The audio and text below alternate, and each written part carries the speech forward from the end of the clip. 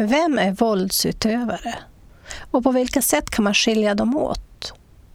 Vilka av dessa våldsförövare har större benägenhet att falla åter i eftervåld?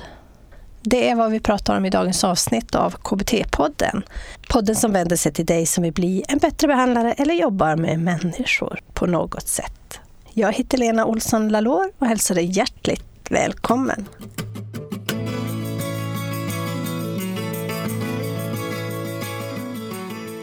Välkommen till KBT-podden. Jag heter Lena Olsson Lalor och det här är avsnitt 250.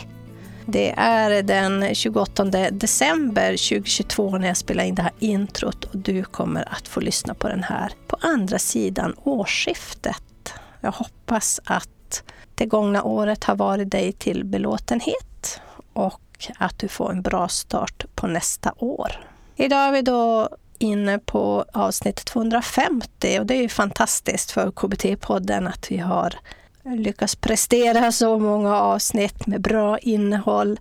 Och vi fortsätter idag med Susanne Strand och prata om våld i nära relationer. Och specifikt ska vi prata om våldsförövaren, vem det är, vad som gäller för den och hur man kan känna igen de här personerna. Susanne Strand är docent i kriminologi. Hon är också forskningsledare för Centrum för våldsstudier, CVS. Också adjungerad docent vid Center for Forensic Behavioral Science i Australien.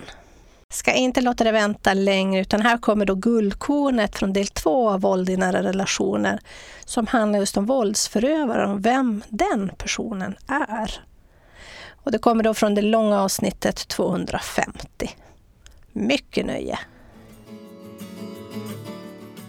Vi vet till exempel att ett kontaktförbud fungerar väldigt väl om våldsutövaren är den så kallade familjevåldsutövaren. Medan de fungerar ganska dåligt om det ges till gruppen som är generellt kriminella och generellt våldsamma. Men den grupp som tenderar att få kontaktförbud är just den här gruppen som är mer generellt våldsam. Okej, så det blir som stick i stäv där för hur sådana program. Vad finns det för andra program då? Är de uppdelade ofta i de här två kategorierna då, eller typerna? Eller hur? Jag tänker de här programmen för förövarna, när ni väl har fångat upp de här personerna. Det finns två delar. Det ena är ju behandling till våldsutövare och det andra är olika former av sanktioner. Och i Sverige idag så har vi ju kontaktförbuden är ju en sanktion. Ett fängelsestraff till exempel är ju en annan sanktion.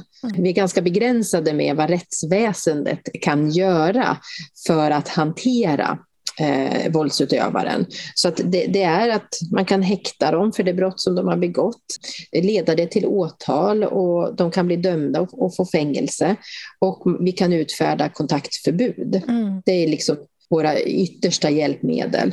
Medan sen finns det en lag sedan ett år tillbaka om att kommuner är skyldiga att erbjuda behandling till våldsutövare. Och det är ju någonting som har kommit och blir väldigt viktigt. För det kan ju vara personer som söker hjälp, som känner att jag har problem med min aggressivitet. Jag gör saker som jag känner att jag inte vill göra. Eller som någon sa, det bara svartnar för mig och jag vet inte vad jag gör. Och om man har, den personen söker hjälp, då finns det då möjlighet att få hjälp. Det är ju inte så att de inte vet vad de gör, men det är den upplevelsen de har. Att de tappar kontrollen över sig själv. Ja, precis.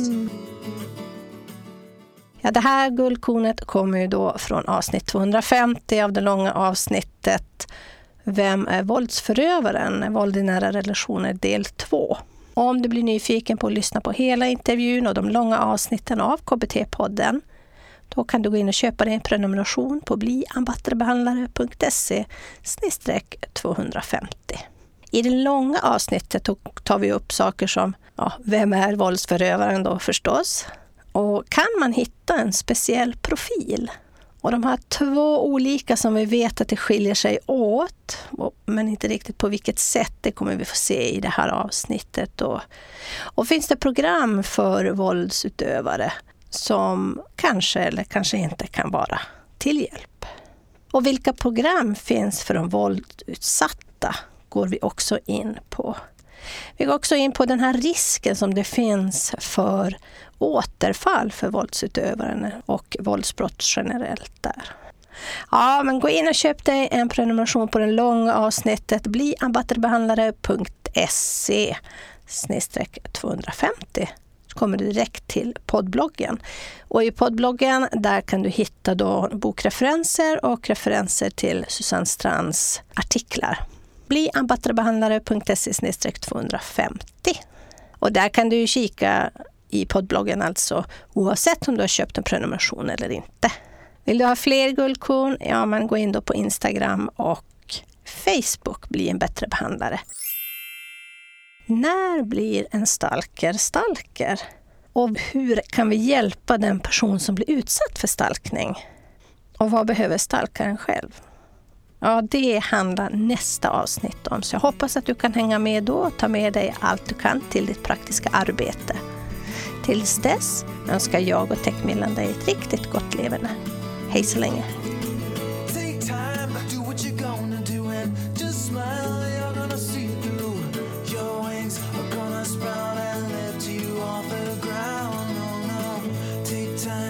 What you gonna do? Just smile, you're gonna see it through. Your wings are gonna sprout and you will learn to fly.